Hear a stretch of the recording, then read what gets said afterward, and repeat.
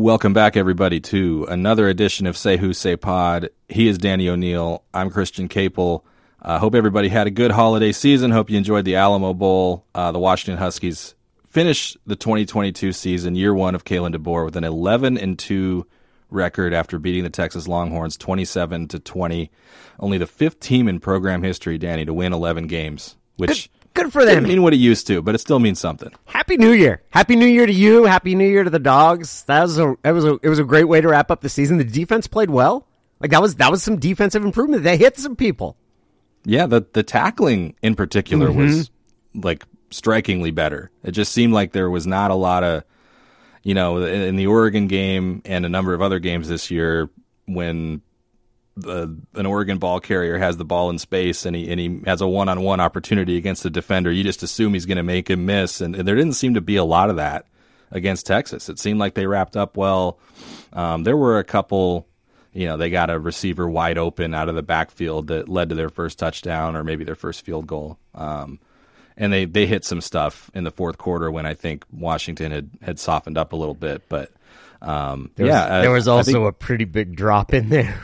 Well, two on consecutive plays. Oh, so brutal. I felt, and then reading and watching the people's reaction, like that dude has that rep at Texas. Like that's he's not known for his hands. And it's the frustrating combo of he's, I think, very clearly their biggest playmaker. Yes. And like maybe their most talented athlete. He's unbelievable. He's a hell of a player with the ball in his hands, but yeah, he's had some drops issues for sure. And then watching, and I actually thought like Texas's players responded to it pretty well. Like there's part of me, Christian, that will always feel bad when like the dude with the rep for dropping balls drops a ball and everybody's just like, okay, I'm so sick of this. And like you can just see that they've gone past the point of being supportive teammates and they just can't do it anymore. And that always just makes me feel bad.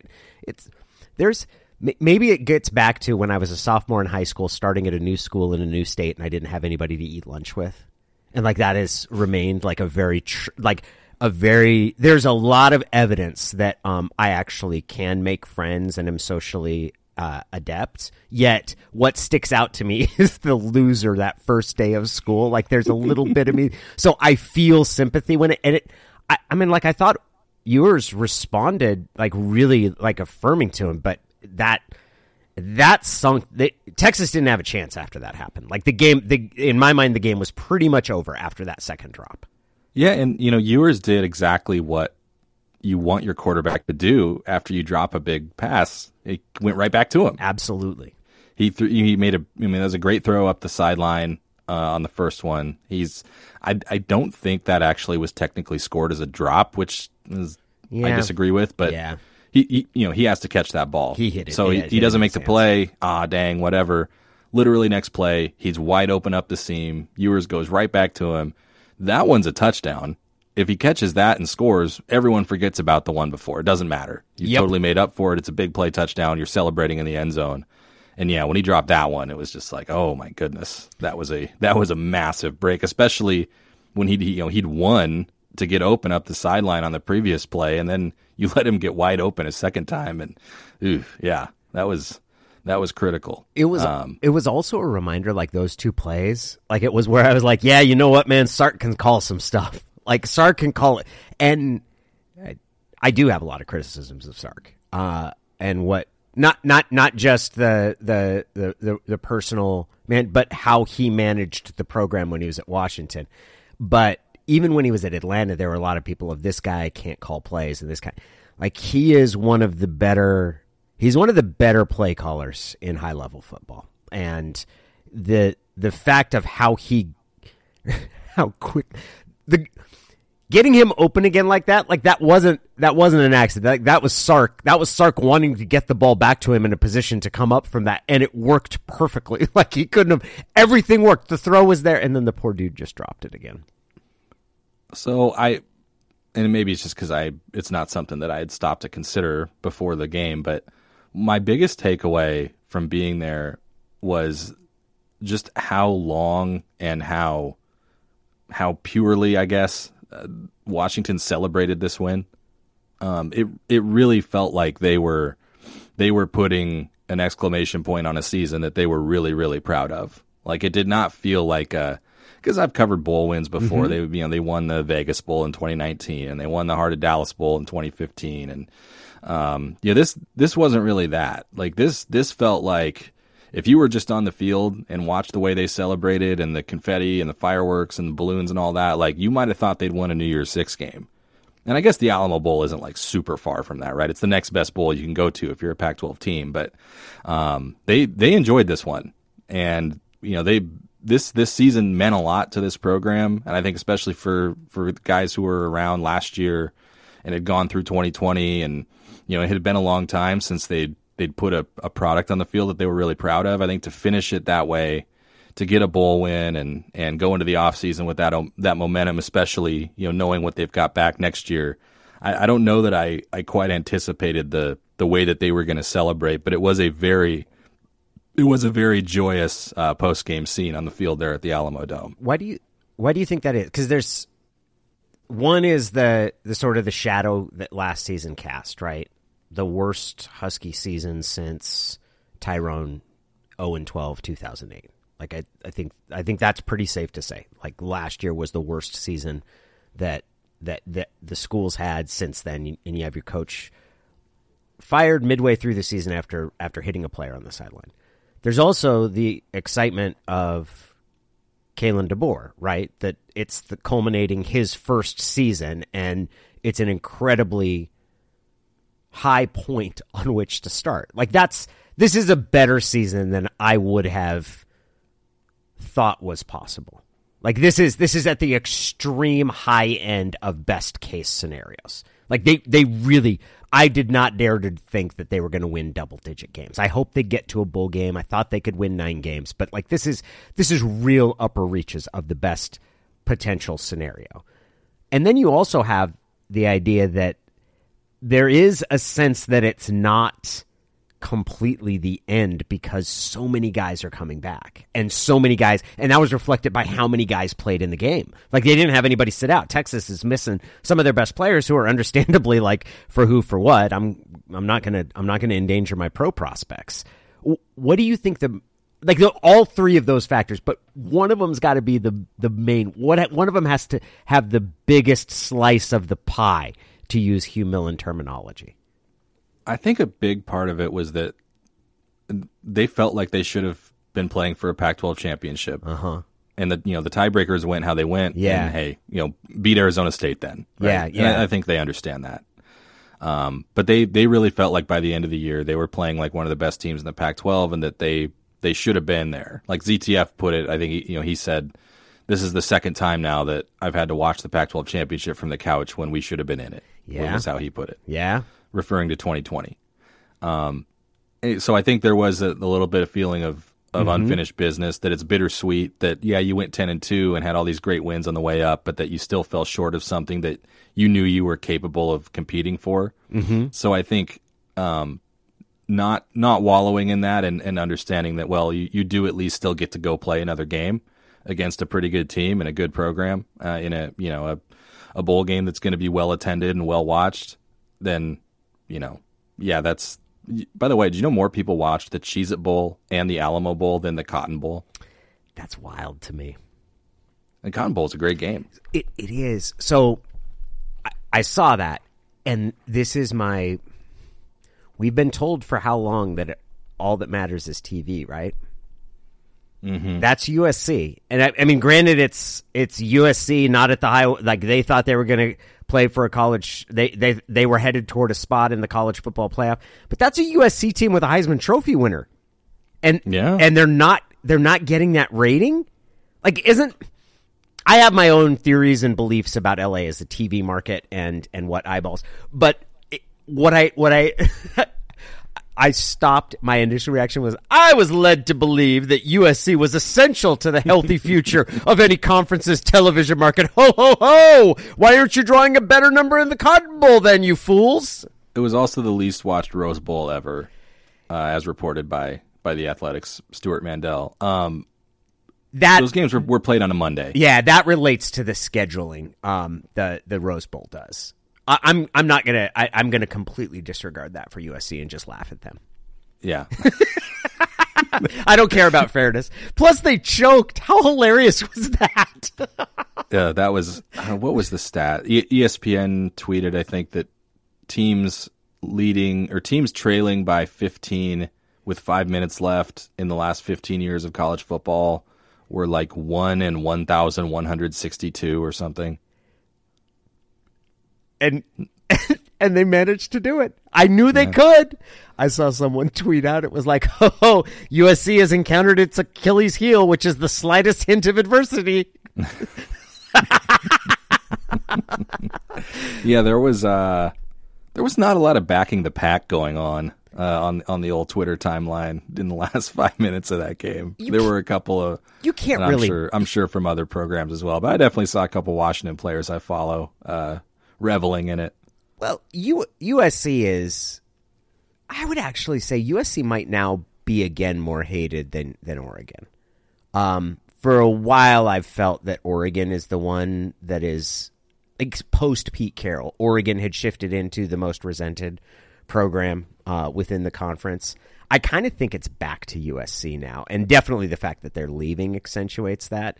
One of my favorite revelations over my holiday trip to Yosemite for Thanksgiving was the discovery that how adamant a USC hater my grandfather was. His name was Bobo, Robert O'Neill.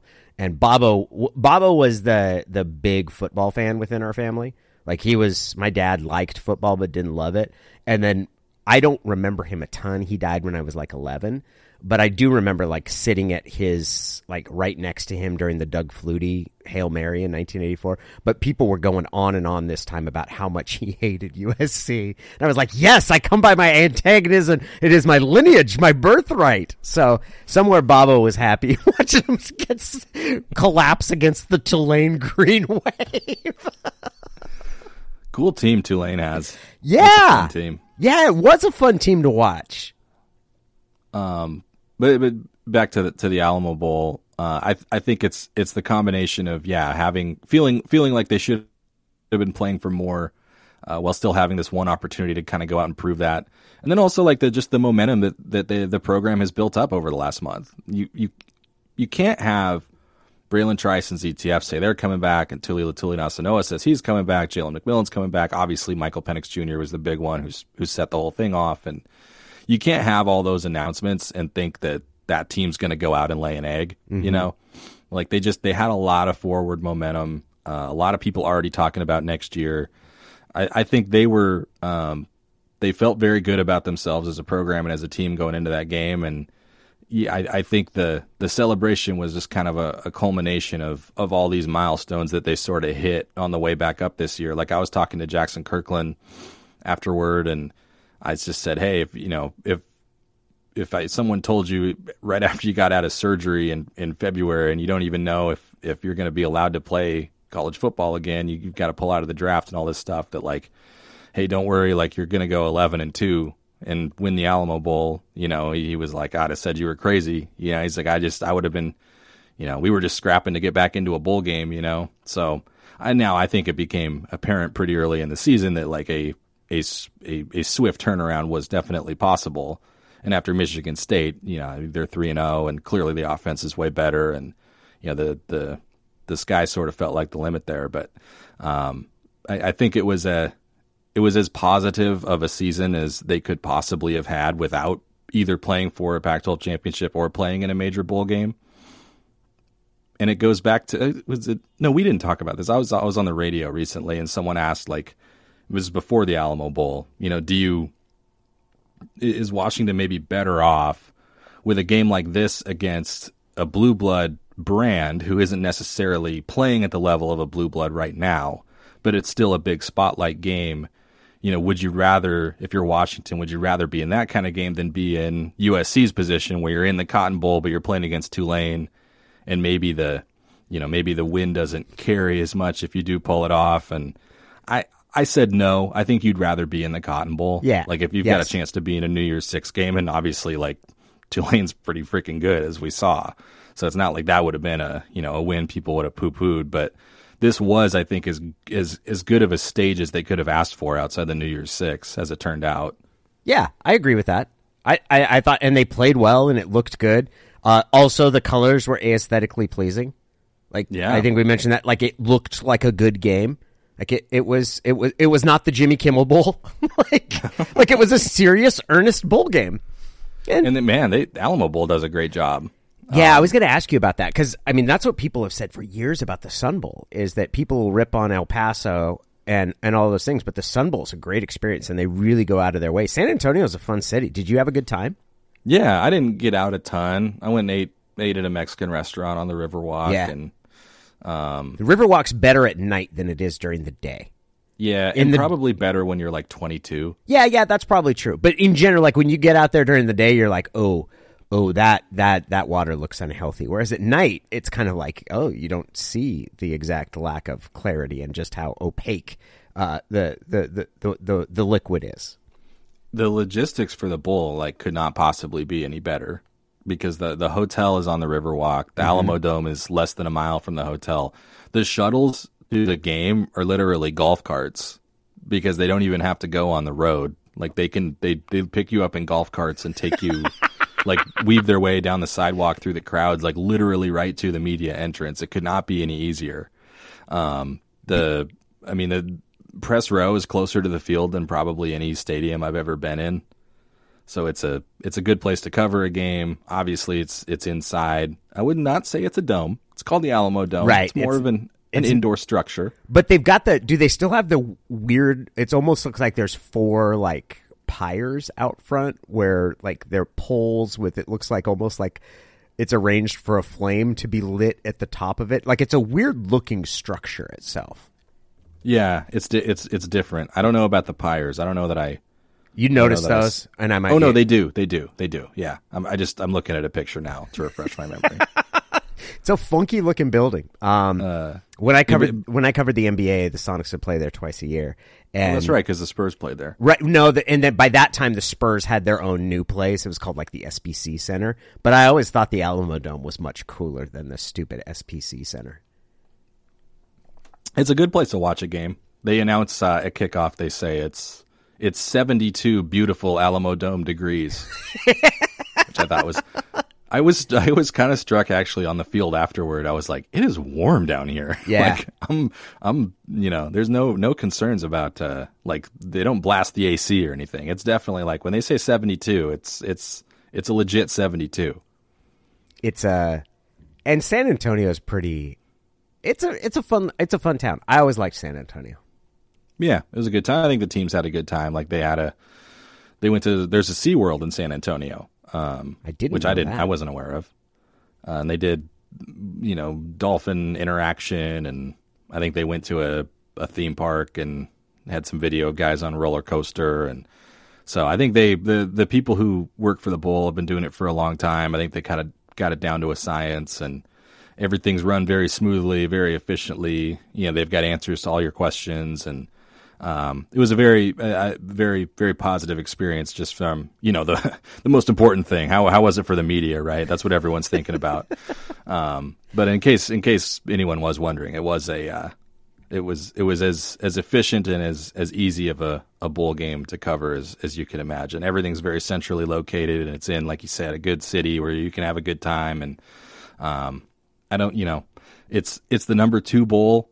There are years where, based on what expectations are, you might be happy to be there. For where Washington is going, or at least where it thinks it's going, I think they would like it to remain kind of a step on the ladder on the way up. If I told you right now they're going to be back in the Alamo Bowl in 2023, I think that would be a disappointment based on what people think this team is capable of. But I think it was befitting of Kalen DeBoer's first year. Maybe one of those events that you look back on and say that was a milestone on the way up, rather than, hey gosh, remember when they won the Alamo Bowl and things seemed so happy and they didn't turn out that way. You never know, but it kind of had that vibe to it. How do you think Sark's experience was? Probably not as positive. The hospitality of the Alamo Bowl, the Alamo Dome and the Alamo Bowl folks. He said it was a little too much of a hands-on experience. I always enjoy, no matter how egregious the act, the reaction on Twitter is always outsized. Yes. Like it's always too much. We were talking about this a little bit before we got started, but I don't really like being touched. I don't like someone putting their hands on me or poking me or whatever while they're making a point. Like it sets off this like internal reaction that I understand the nature of what triggers in someone's mind when they react that way. Mm-hmm. Even as someone who doesn't like being touched, I can't fathom reacting the way that Steve Sarkisian did to that. Yeah. Like that was, I understand not liking being touched. The reaction that he had was ridiculously over the top. It's pretty wild to see. The Twitter reaction, because my initial reaction was kind of like, okay, he did get touched. Like and then it was, that's a ridiculous way to behave. But then I was also kind of like, he is a football coach, and it's not that I'm like, it's okay for football coaches to act that way. It's that I generally understand that the people who occupy that class of employment are not exactly the most well-balanced or prone to tempering their own displays of authority. Like, we're moving away from the cult of the coach, but there's a lot of coaches for a lot of years who have acted, if not in public the way Steve Sarkisian did there, have sort of treated people that way, like how they talk to players, how they talk to people that work for him. So it's kind of like, well, he got caught being a football coach, and not to say that that's okay, that the reaction, but the people who defend it because that exists too, of like, well, you shouldn't touch him. It's like, well, okay. It was the equivalent of someone who treats a server incredibly poorly over an understandable mistake. That was what I saw. It was like, it's someone who's like, their order got screwed up and he goes nuts and then refuses to leave a tip. Like, that's what Steve Sarkisian was doing. Yeah, there can be shades of gray. There doesn't need to be like a definitive one person was in the right and one person was in the wrong. Like I would imagine maybe not. Maybe what the game operations person did was so commonplace that their supervisor would say, "Oh yeah, he was totally out of line. He shouldn't have reacted that way. That was normal."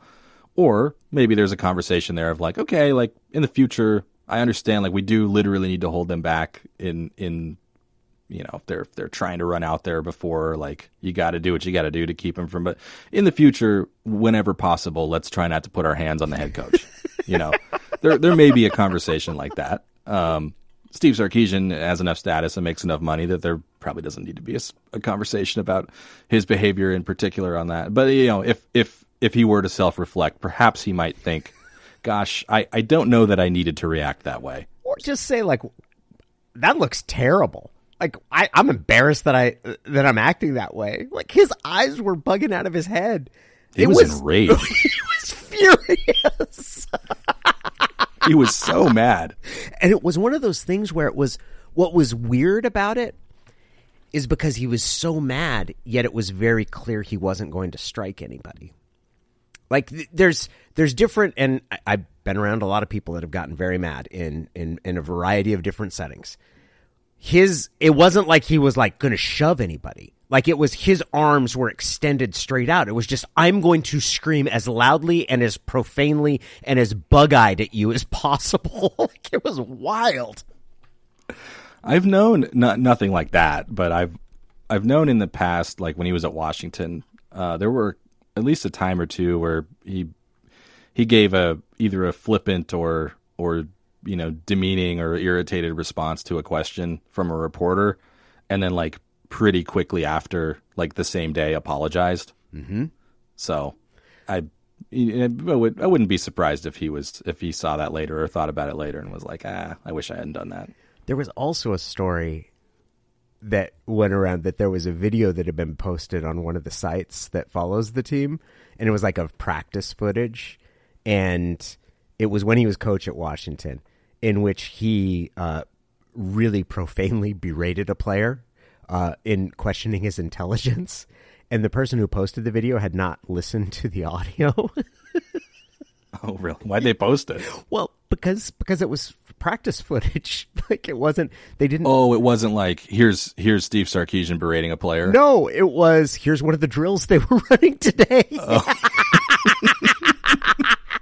The person who runs the site's like, we have a video of Steve Sarkisian calling the player such and such. And then it comes down. And it's those, like, coaches treat players that way. That happens. And I don't think there was any player that played for Steve Sarkisian at the University of Washington who saw the clip of that and reacted with, I can't believe he behaved that way. That's so out of character. Like, that's kind of, he's a little bit of a rage monster, at least when he was the Huskies coach. And it appears that is carried through. Yeah, and it also falls in the category of, like, if you've played football at any level, like a coach yelling at someone is just not going to register for you. Yeah. And so I always try to keep that perspective. And like we talked about this, and not to compare the two situations at all because they're very different, but with the Jimmy Lake sideline incident against Oregon, you know, I could, as someone who never played the game of football, like I try to remove my own perspective from it and consider that of those who have played the game. And there were some people who played the game who would tell you flat out, like, I don't see what's wrong with that. I've had coaches grab me by the face mask, shoulder pads, whatever, or like I've seen worse or I've experienced worse, or, well, back in the day that was blah, you know. So there are, you know, people who have actually played the game are always going to have a different perspective. So yeah, this in particular, when it's just words, it's I don't know that needs to be anything more than like something people kind of comment on and maybe laugh at a little bit on Twitter. But it was like, when I saw that video, I was like, whoa, like, he is really mad. It's really mad. When you said that, what it made me think of is that I've never heard someone who's played football at a high level sort of say that, like, they've never said, like, it's ridiculous and you can't talk to players a certain way. Like, it's generally been the guys that I've heard say it. Jeremy Pruitt's a great example. You remember the Tennessee coach, was it 2 years ago? There was a quarterback, I think he had tried to sneak and maybe fumbled at the goal line. And as he came off, Pruitt grabbed him by the face mask and you could tell he was like twisting it slightly. Like, it wasn't hurting the kid, like the player. And the kid, he's probably 22 years old. But there was immediately a reaction. Like, I remember Marcus Spears, who's at ESPN, I believe he played at LSU and was an NFL player for a number of years, was like, can't put your hands on a player. Can't, like, that crosses the line. Not every former player feels that way, but there are a chunk of former players who feel that, like, that is crossing a line. Like, you can't put your hands on me in sort of a dominant way, in a come over here or listen or like cuffed the back, like trying to show dominance. But I've never heard a former player talk about like words, like, and that's what struck out to me, like how Sarkisian's like arms are stuck straight. He didn't almost hit the guy. Like, it wasn't, and I think most players' reaction would have been, yeah, like, that's what a nuts coach does. And I've been around different kinds of nuts coaches, and they're not all nuts, but some of them are, and that's a nuts coach. Yeah, he was not happy. Why? That was before they. Yeah, that was before the game, right? Before they only rushed for 60-some yards. Yeah. Actually, Dave Wyman said, so Dave had an older brother, Michael, who also played at Stanford. And Dave's talked about it on the air before and said that, like, Dave didn't care. Like, if a coach grabbed his face mask, it didn't bother Dave. It didn't bother Dave at all. But, like, his brother would be like, that was like a breaking point of like, I'm not going to be treated that way. Like, you can't, like, where it's like a withdrawal, like, I'm not participating in this relationship anymore. So it is, I think that is the question of touching someone is, but football players are used to football coaches saying wildly insane things. What was your favorite? Well, let's exclude the Oregon game because I think that would be such an obvious answer for you. Yeah. Outside of the Oregon game, what was your favorite moment of this season? Oh, Michigan State. Like, that was a really fun game because it's so far in the past now that and Michigan State wasn't very good. But at the time, Michigan State, like, that was a big game, and we didn't know as much about UW at all. and they played really well. And watching how explosive the passing game was, and it wasn't. I mean, that wasn't a game where it was Rome or Jalen McMillan going nuts. Like watching how fun that offense was. There was the safety that was enjoyable. There's no better celebration. I was actually just telling my wife about this. The safety is the funnest fan celebration in sports. Like, that's the funnest thing to celebrate because everybody knows the hand signal. It doesn't happen that often. And it's like an act of abject dominance over your opponent. It's like, we knocked your ass off the field. Like, you were battered beyond the bounds of the play. And there was a safety in there. And not only that, but it was initially not called a safety. So you realized it was a safety when the replay showed on the screen. And then you got everybody making the triangle sign with their hands. It was awesome. That was my favorite game. Plus, you can dance if you want to. Yeah. You can leave your friends behind. I think that was because that was sort of like, okay, this is going to be a significant step forward from last year. This isn't going to be we muddle through this year. Like, it was like, no, it's a good team. This is fun. And then they stole Jeremy Bernard back. Yeah. Yes. That's correct. That happened. What are your expectations for next year? Because the schedule is a lot harder. They have to go to USC. Mm-hmm. They play Utah. They've got I think the home schedule is more appealing. But and we'll see how it actually shakes out and when their bye is and everything. But are you all in on like anything short of a Pac-12 championship is a disappointment in 2023 based on what they've got back? Yeah, I'll be bummed. I'd be bummed. I think they've got a team that should do that. Like I think that's the clear objective is qualify for and win the conference championship. I think you had the best quarterback in the conference this year. Like I know Caleb Williams is a really good player. I think Michael Penix was the best quarterback in the conference this year. And you're going to return everybody. I don't think Rome is coming back. But everybody else is. Like, you're returning an incredible amount, more than you could have reasonably expected. And I think even with the schedule being more difficult, I expect. Yeah, I expect. I think the reasonable, like, if you don't win the conference title, it'll be a bit of a letdown. I think so too. And with that said, like, I think they could be as good of, or at least maybe a more balanced team. I expect them to be better defensively. They have to be better defensively. And not win 10 games. Yeah. Just because the schedule is a lot harder. Oregon State, Oregon State's going to be an interesting team next year. Yeah. They've got some guys to replace defensively. They do have a couple key players who have said they're coming back, and we'll see how DJ Uyunglele does within Jonathan Smith's offense. That's a very interesting pickup. They got Damian Martinez back. Yeah, you can pretty much always count on them having a pretty good O-line under Jim Mahalchik. But, Oregon just went out and reloaded. Bo Nix is back, your favorite quarterback. Bo had a really good year.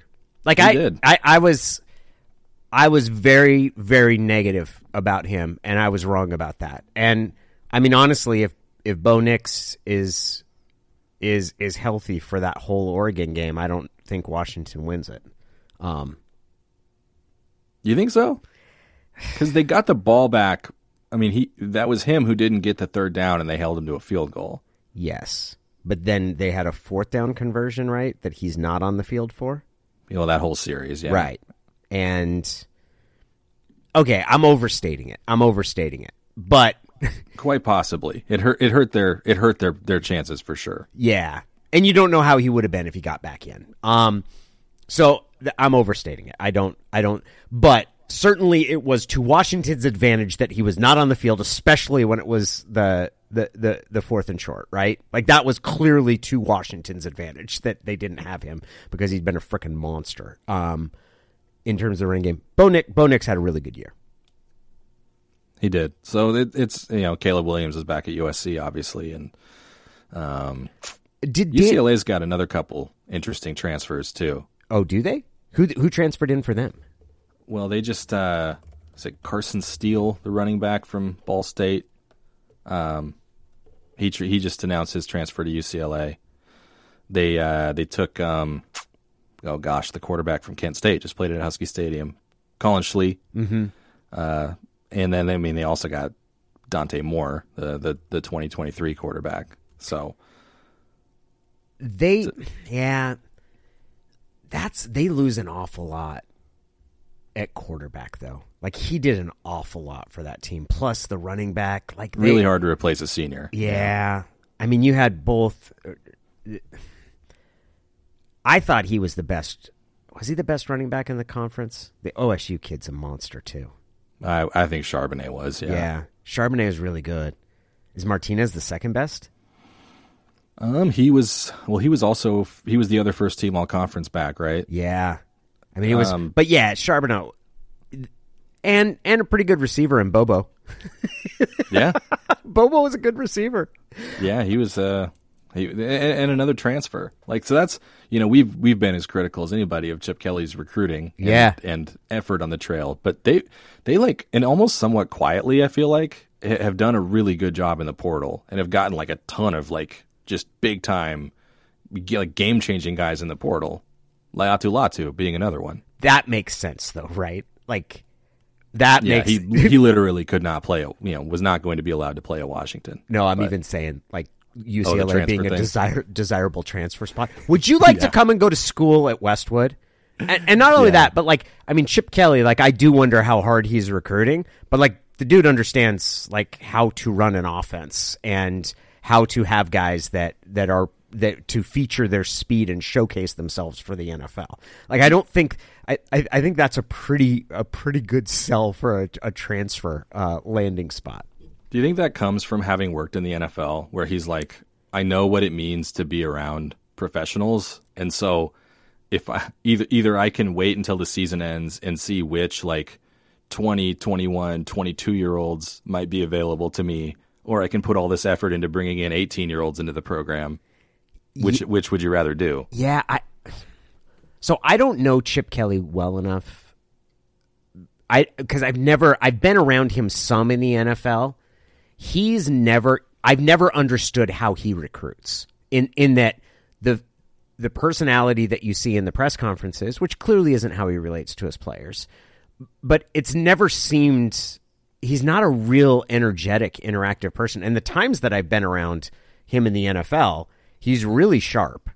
He really understands. And I think he actually has a lot of insights about personnel, understanding football personnel. He's also incredibly profane. And I say that as an ultimate sign. I love people who can curse well. And he is a phenomenal cursor.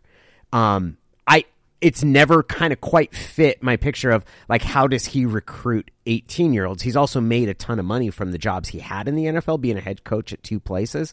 So I've always gotten the impression that he's yeah, I'm not really that into the recruiting stuff. And UCLA is well, we got a really good coach and we wish he recruited a little bit harder, but all things being equal, I don't know if we're going to get a better overall package. So we'll just live with the fact he's kind of a so-so recruiter.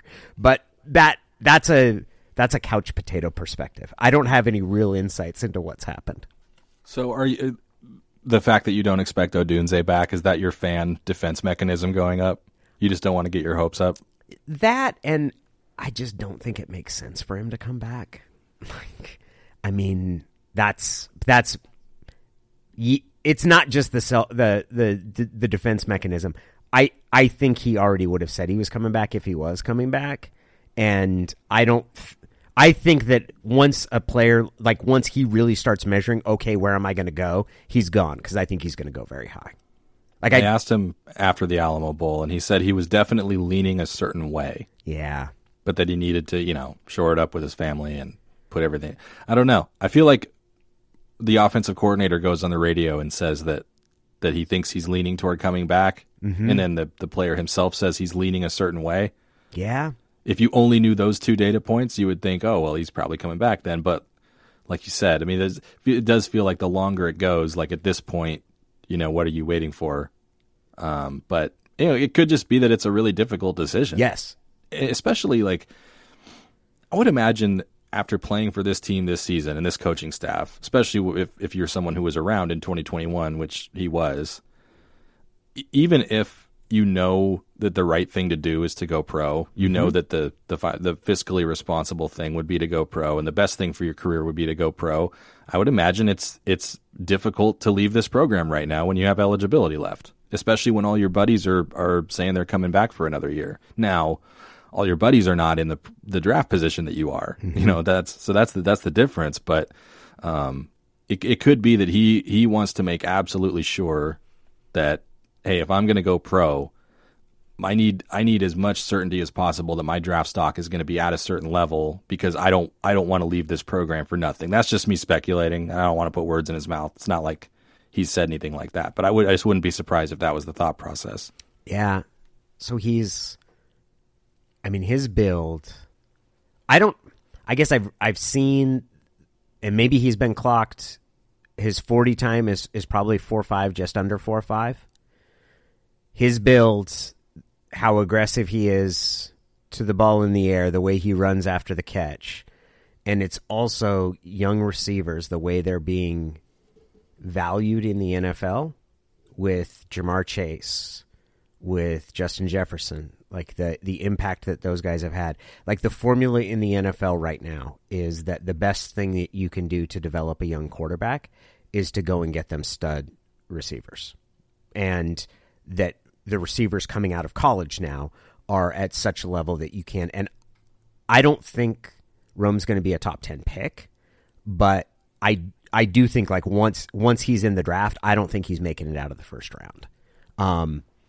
And I just, if that would be so, and it's only going to become more tantalizing the closer it gets to the draft and the further you get away from the season that just completed. So that's my own thing. I also don't want to be one of those. I'm always cautious of putting my own interests as a fan above sort of what the best professional move was from someone. And that's not saying like, hey, you really should go pro, because he should do what he wants. But I'm I try to be the carbon offset for the people who are like, oh, you've only got one chance. It's like, dude, you really just want to root for him again a year. And that's okay. But like, that's really, I mean, you want it for you. And that's pretty selfish.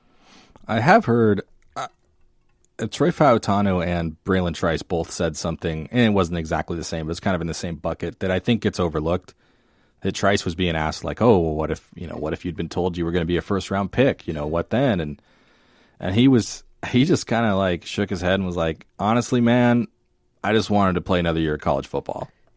And I think there's an element of that where it's like, yeah, when you have the kind of season that they had this year, being a college football player who starts and is an all conference type of guy, like, is really fun. And of course you throw the NIL element into it, that you are no longer assured of earning $0 for your services. And that changes things too. But like, I think there is an element of like, hey, this was a really fun year. And these guys clearly believe the next year could be even more fun. So they want to be a part of it. Yeah. And I think that's a factor too. Absolutely. And in that regard, what these guys' careers have been so far, and the fact that they went through a year that was almost, well, it was what? It wasn't even half a football season, the COVID year. And then a year where it was reduced fans, and you also like didn't have the same energy, and also your coach got fired in the middle of the year. And then you have this incredible season. Like, if that's your past 3 years, you're like, yeah, man, I feel like I kind of got robbed of, like, I could have another year like last season, and maybe it's even going to be better. That would be really fun. Thank you. Yes, I'd like to do that. So we'll see. Do you think he's staying? I don't know. There have been times when when Ryan Grubb got on the radio and said he thought he was leaning toward it, I was like, okay, well, that's coming from somewhere. He's not making that up. Yeah, you know what? I'll say this: I respect Washington's coaches too, because they've been pretty straightforward about all of this stuff. Like, and even coaches can be manipulative. I thought Pete Carroll at different times with his players leaving USC acted in self-interest and really kind of leveraged on guys to stay because it helped his program as opposed to what was best for the player's career. And it really seems like Washington's coaches, they're more forthright about things. And I might have Homer glasses on when I say that, though. Like, they're football coaches when it comes down to it. But it seems like with injuries and that sort of stuff, these guys have been more straightforward. I would agree. I mean, I've never covered a coach as straightforward as Ryan Grubb. Yeah. Is that interesting to cover for you? It is. The best way I can put it is that you ask him questions and he answers them. God, that sounds so awesome. Which is different. It's been so long since I've had a coach that I've ever had that sort of situation. I mean, it's been years since I've had someone that I could ask a question and that I know that they're going to actually answer it.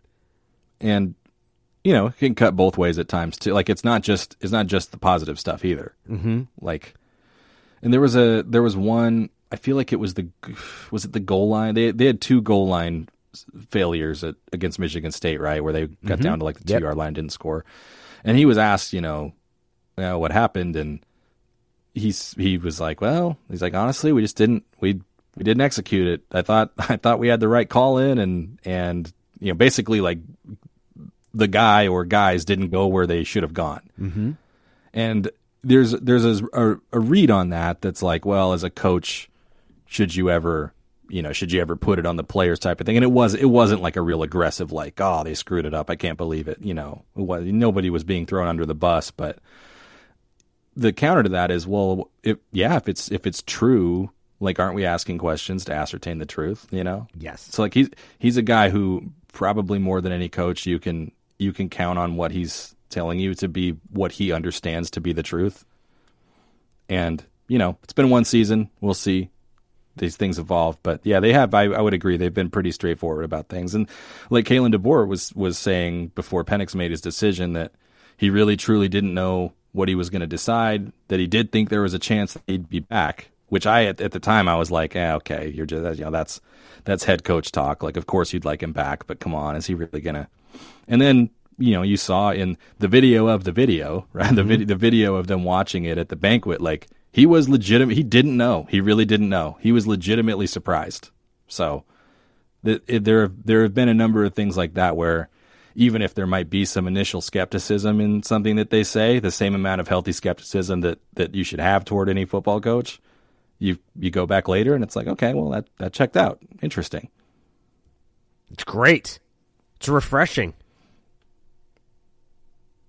Absolutely fantastic. I cannot tell you how many times where I'm like, I know the question I'm going to ask, and you know what I'm going to ask you, and I have a pretty good idea of what I'm going to say, you're going to say. And I don't begrudge that because I realize that, like, most of this is managing expectations and protecting sort of relationships you have with the players as opposed to actually shedding light upon the situation. But it is a novel. I used to say that the NFL is the place where reporting goes to die because it's just a completely abnormal situation in which you're not actually, you have to understand how to listen to what people say to understand what they mean rather than them just communicating with you. I have so much respect for NFL writers who manage to write interesting, unique, differentiated stories because, man, there's so much attention on any NFL franchise. There's so many people out there asking questions and trying to get information, and it's weird because the access is better than it is in college because you get open locker room. But your access to the main players, the starting quarterback.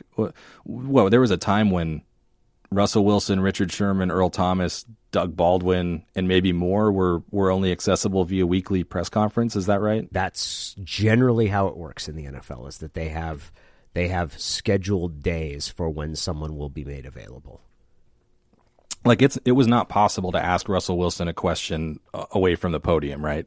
It would be very difficult too. Like you could approach him, but that wasn't happening. Yes, correct. That he could, and then maybe he would answer it for you, and then you would probably get hollered at for breaking protocol. Or you would have to ask for special permission to go slide in a question to the side. And all of those things are built to sort of any material is in the common sort of the said in the podium and therefore is controlled in some regard by the team. And not only that, but you don't, like, they don't have to have individual relationships with the people who are asking them questions for the most part. It's an extremely bizarre way to go about. It's similar to politics in a lot of ways, where most of the actual information you get is through informal communication, and that became easier with the proliferation of cell phones and texting, but that most of the information you get is not sort of attributable to the person that's giving it to you. If it is sort of, you're the only one that's getting it, because most of the stuff happens in big press conferences. And I suppose it underscores the classic like journalistic lesson of, well, the best stuff comes from the people on the periphery, right? That like if you want to write a really compelling story about a star, like it's not often that the best content of that story is actually going to come directly from the star.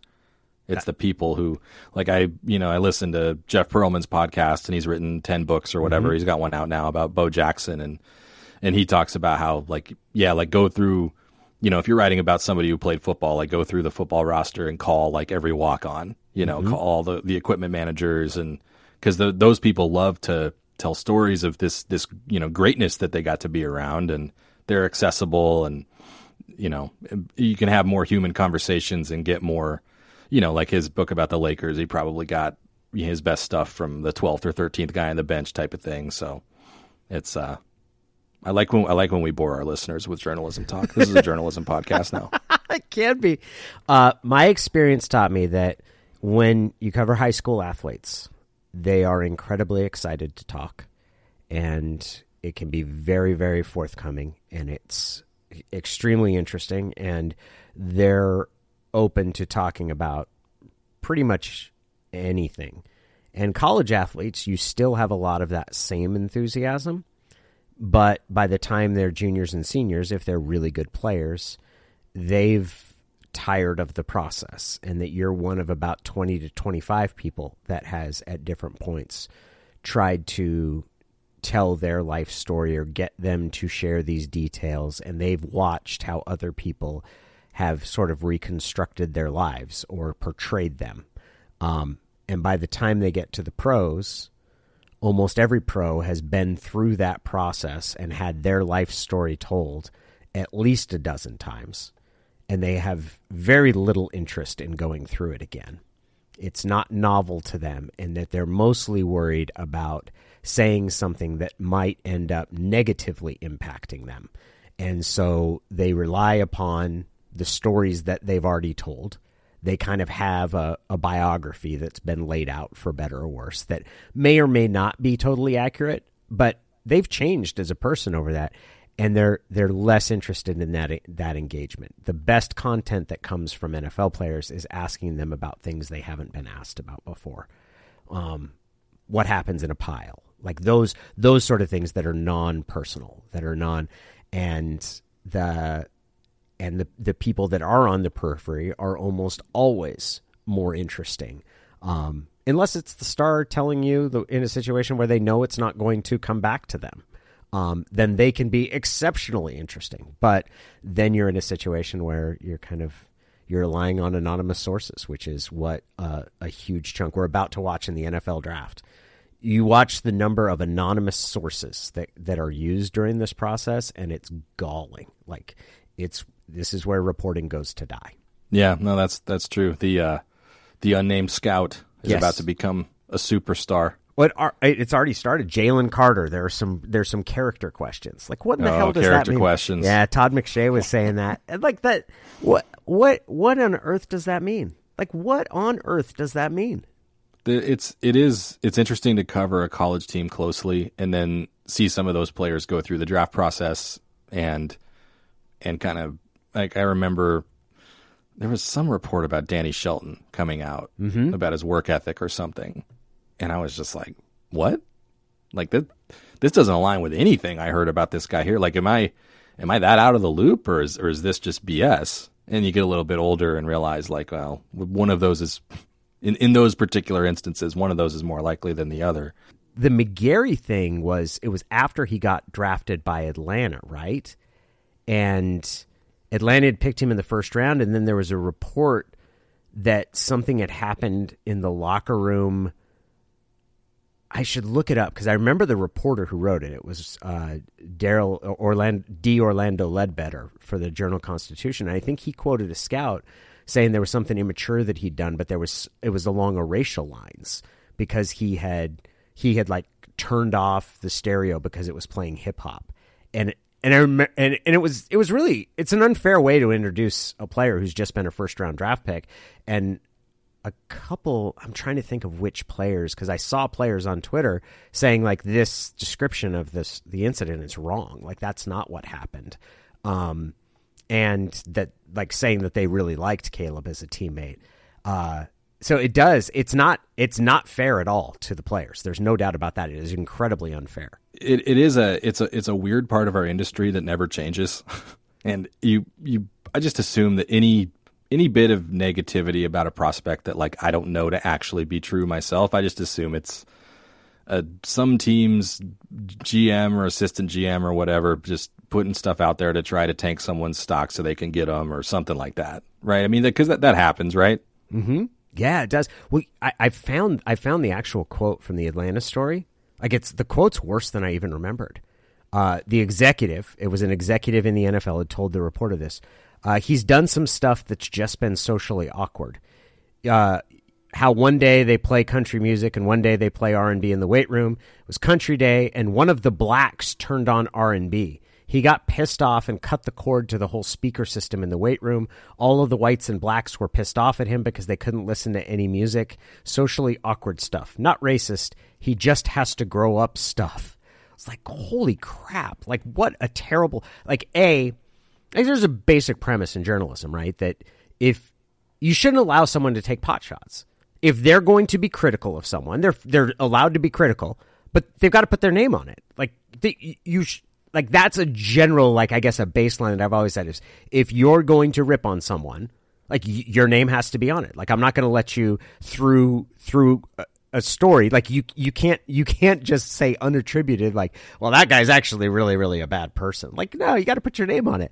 And this was like after he got drafted. It was awful.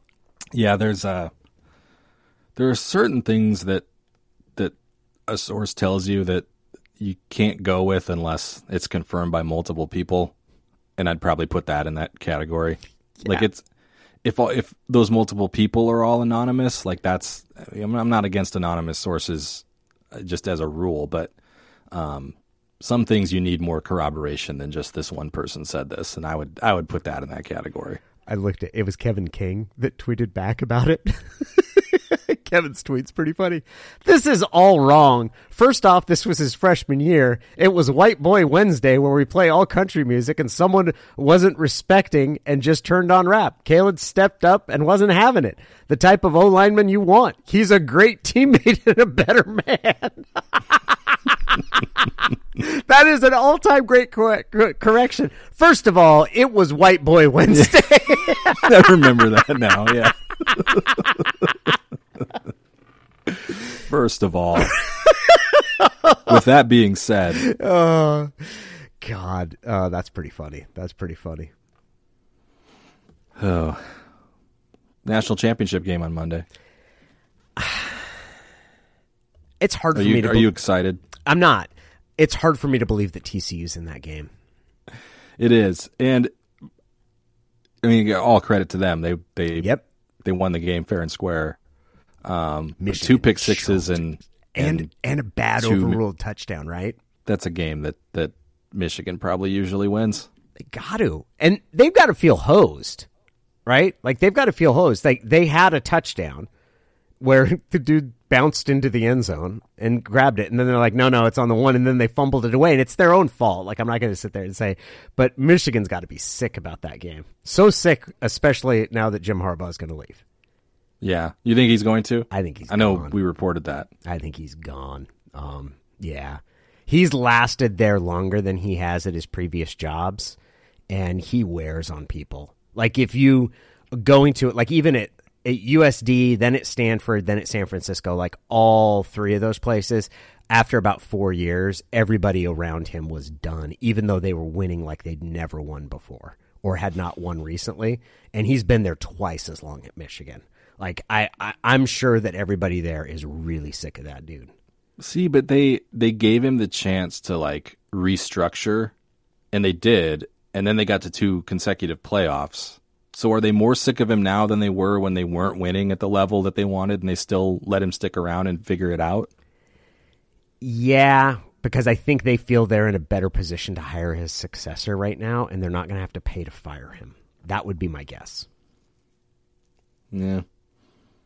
Maybe I'm wrong. And maybe nobody's like, people were like, I think he's actually a desirable head coach in the NFL. And I've been told by other people that I'm wrong about that. And that like, no, nobody thinks it's going to work. And that they believe that Greg Roman, like people understand that Greg Roman did a lot of the offense that they wanted. I'd love to see him with Denver. I can't stop thinking about that. I think that would be freaking hilarious. Well, we can start up the Kalen DeBoer Michigan rumors. No, he doesn't have any tie to Michigan, does he? I guess it's close to South Dakota. No, take the most like generous encircling of the Midwest states that you can. Mm-hmm. And if any desirable head coaching job comes up at any school in that area, someone's going to mention Kalen DeBoer's name. So I'm not one of those delusional fans that will sit there and say, like, I think he's at Washington forever. And he's obviously on he's had an incredible trajectory on his coaching career, and if he is interested in it, he's going to be certainly capable of getting better jobs down the road than the one that is currently at Washington. I also wonder if he might be someone that ends up going to the NFL as opposed to taking that higher rung, because there are better college coaching jobs than Washington, but there aren't that many of them. And it's pretty perilous when you make that leap. Like a lot of guys that make that leap don't end up lasting at it. And there's part of me that's wondered, like maybe instead of doing that, he ends up going to the NFL if he's looking to further his coaching career. Yeah, I don't know that I see him as an NFL guy, but you never know, right? Like nobody is until they are. Yeah, his offense does some stuff with space, man. Like he loves football for sure. Yeah, which is kind of a prerequisite. Yeah, it'd be very, very interesting. And the prototype for the NFL coach is certainly changing. The ability to communicate with and relate to players in a different way. Like the cult of the coach is dead. Like you're not going to have like even. Like what we were talking about with Sarkisian, that kind of the angry yelling, like kind of having an edge to it, like that is becoming a less like the types of coaches that you see having more success are more emotionally restrained and more able to relate to players as opposed to sort of the top-down authoritarian approach. Yeah, that's true. I think regardless that you're probably a few years away from having to think about Kalen DeBoer leaving Washington. I do think he thinks he's found a place where he can win big at, and I think he wants to explore that and put down roots and just see where he can take this thing. How old are his kids? So he has a daughter who is a softball player, right? Yeah, she's committed to play at UW. I think she's a junior in high school. Mm-hmm. And then he has a younger daughter. I don't know exactly how old she is, but she's younger. It'd be interesting to see how that plays into sort of because coaches family, like they've moved around a ton. Yeah, I mean, he kind of laughed at his introductory press conference. He was asked about that, and he was like, "Yeah, my family, they're all nodding their head yes, like they want to put down roots and not keep moving around." Like it's weird because he doesn't cut the profile of a quote unquote climber, so to speak. But you look at his history, and it's like, well, but he has, he was at Fresno for 2 years and Indiana for a year, Fresno for 2 years. Now he's at Washington, and but I think he was at Sioux Falls for a really long time. Yes, and had kind of done everything he could do there, and only after he'd won multiple national championships did he say, okay, now I want to go do this at a higher level, so I'm gonna see if I can get an OC job. And it's all been like there haven't been any lateral moves for him. And I think right now, I'm not inside his head, and again, I don't want to put words in his mouth, but I think right now he would see a move from Washington to most other programs as a lateral move. Yeah. And, well, why would I do that when I just won 11 games at this school, signed a contract extension, I've got things going, I've got my quarterback, So I'd be surprised to see him leave for pretty much any job. But with that said, you never know. Yeah. I mean, who thought Brian Kelly was going to leave Notre Dame for LSU? Who thought Lincoln Riley was going to leave Oklahoma for USC? My family. So can I share my biggest college football hot take? Yes. I don't hear the exaggerated accent nearly to the degree in that clip that seemingly everybody else does. Oh, really? Like, it's okay. It's got some Bayou in it, but it's not like I kept watching that clip expecting, like, am I missing something here? I didn't think it was that exaggerated. I thought it was clearly different than the way he normally talked. Yeah, I think that's true. I think it's a little, I don't know. I thought it was a little bit overplayed. And I give him credit for, like, being a good sport about it, too. He's had a good sense of humor about it since then. Yes, and he's also done the goofy recruiting videos that showed a better sense of humor about himself. I loathe Brian Kelly. I really don't like Brian Kelly. And I've had people, Mike Vorel, who covered him at Notre Dame. He picked up the Cheez-Its. He ate the Cheez-Its. He's told me that, like, Kelly's a much nicer person, and Mike would know. Like, Mike clearly has a better and more exposure to him, but, like, I really don't. I thought that Brian's fit in down there better than I thought he would, and actually shown a little bit of a sense of humor. Speaking of Louisiana accents, this will be at the risk of going into a little bit of politics, but there's currently a debate on the House floor regarding the Speaker of the House. And Representative Clay Higgins from Louisiana yesterday tweeted out, I suspect, to my horror, that there may well be some Frankenstein coalition created from this impasse, an abhorrent manifestation of House rule that America has never witnessed and the American people have never authorized. And that was immediately followed by everyone saying that you needed to read it aloud in the voice of Benoit Blanc. I was just thinking that. I suspect, to my horror, that there may well be some Frankenstein coalition created by this impasse. It reminds me of the Office episode where they do the murder mystery game. Yeah, and they're trying their best Southern accents, and Andy's like, "Well, no, you want this is more of a Savannah, like molasses dripping out of your mouth." I suspect, to my horror. I watched that movie the other day. Is it good? It's good if you don't think too much about it. Yeah, it's entertaining. It's not as good as Knives Out. Knives Out was good. I enjoyed that. Did you agree with Ben Shapiro his analysis of Knives Out of The Glass Onion? I have no idea. You're familiar with who Ben Shapiro is, yes? I know who he is. Conservative commentator. He said, "We only find out about the actual murder we're supposed to investigate a full 1 hour and 10 minutes into the film, as well as an entirely new backstory," he complained.